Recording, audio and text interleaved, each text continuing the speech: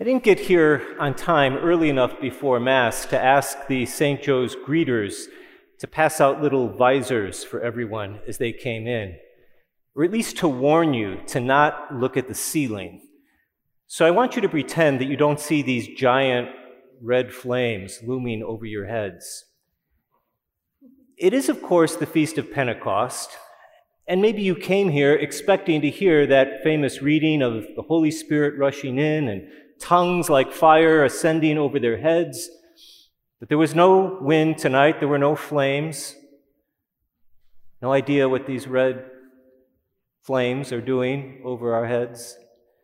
Because it's the Vigil Mass, right?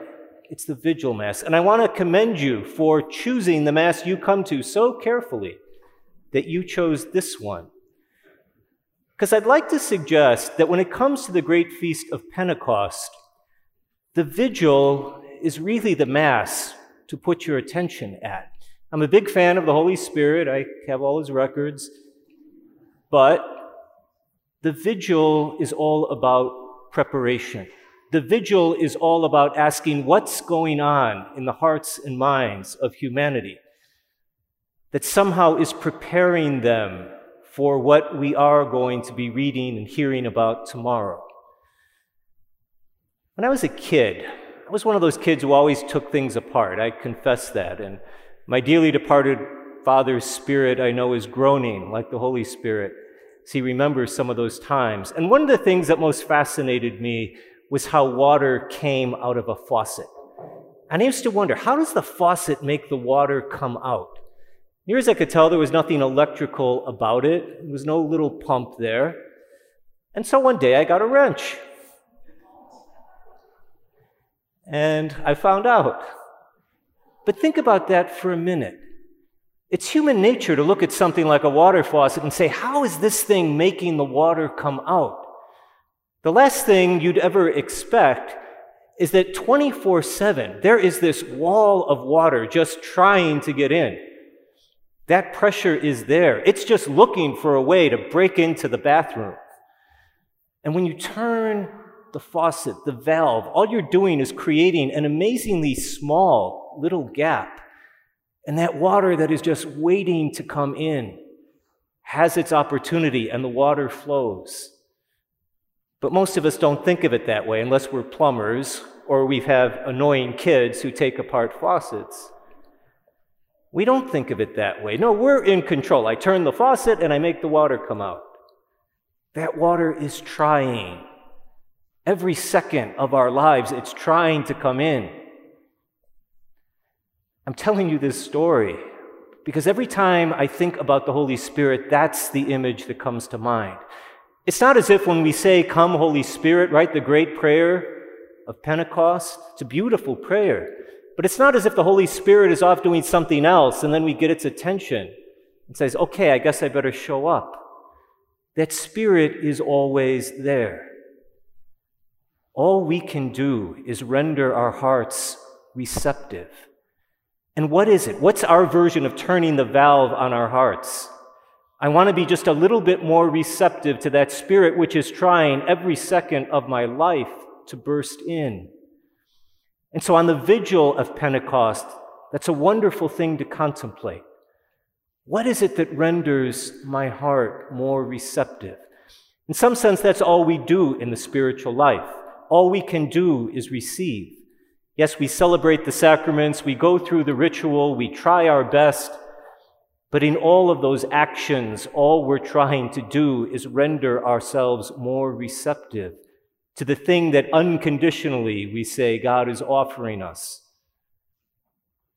Well, think of that first reading, for example, right? Yes, tomorrow they're going to hear about the Holy Spirit rushing into the closed room. But tonight we heard that wonderful story of the Tower of Babel. And we know how that one ends. Somehow unity is ruptured because everyone starts speaking their own language. Talk about non-receptive. I don't even know what you're saying. So yeah, the language at one hand is a good metaphor for that. But if you want to ask yourself, where am I maybe not so receptive this evening? You can ask yourself, I can ask myself, Where am I not open to hearing someone else's language? I don't know what you're saying. I don't know the words that you're using. Even if it's exactly the same language we all grew up with, it's as if you're a stranger to me. Think of how non-receptive that renders our hearts. And of course, little spoiler alert, because I know we'll all be back here tomorrow, when Peter gets up on the rooftop and he's, quote, speaking in tongues, well, unless he's speaking in 12-track stereo, there's only one sound coming out of his mouth. What's changing is the receptivity of all these folks from all over the Mediterranean world. One sound coming out of Peter's mouth, and they're receiving in a way they hadn't received before. Who is it in our lives this evening whose language we're not hearing because of anger or resentment or bitterness? Maybe they're still with us in our lives, maybe they've long since passed on, and maybe we've gotten to a point where it's like, well, why bother? It's gotten so bad, the rupture has gone so deep, we're not even speaking the same language anymore.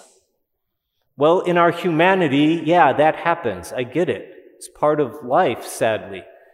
But if you want to leverage this great feast of Pentecost and not just have it be, gosh, wasn't that amazing? Tongues of fire, speaking in tongues.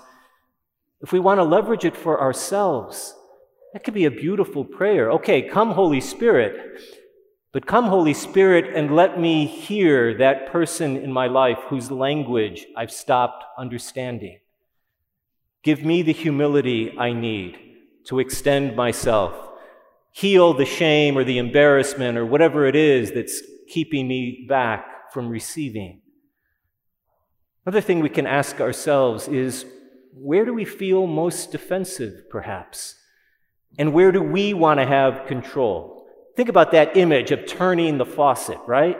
I'll turn it a little bit, and I'll control just how much water comes out. I can even pick hot or cold. And when it's just enough, I'll stop there.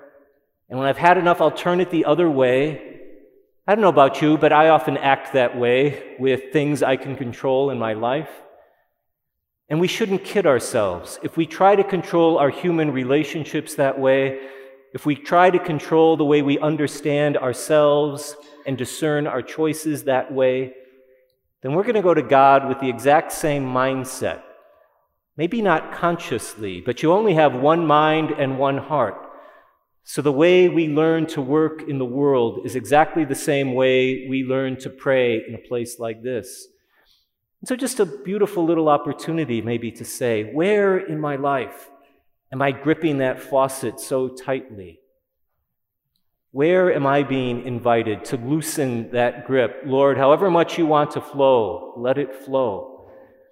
And I'm speaking in very abstract language because I can't live your life any more than you can live mine.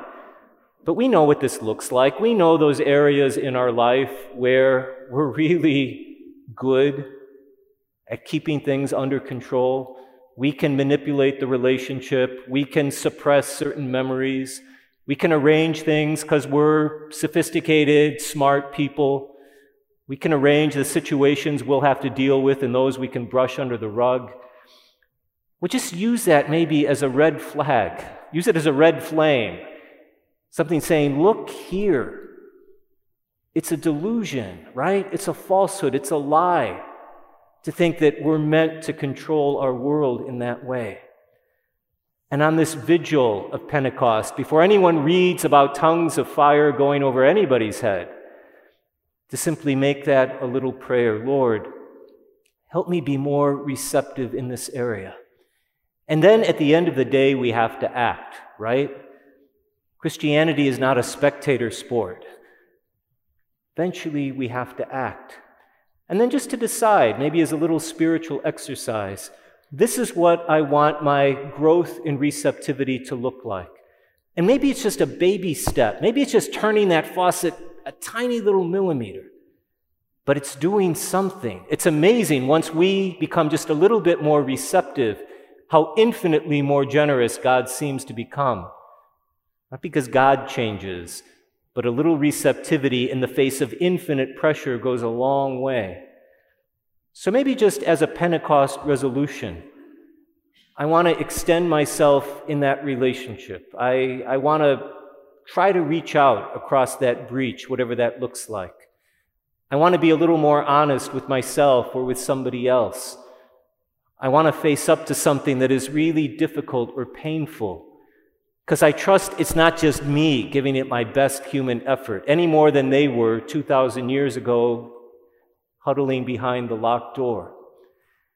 If we want to make these flames worthwhile, and if we don't want to feel gypped, because I showed up expecting the Holy Spirit and all I got was the Tower of Babel, then a wonderful way to make that real is simply to say, yes, come Holy Spirit, but where I most need it, help me be more receptive.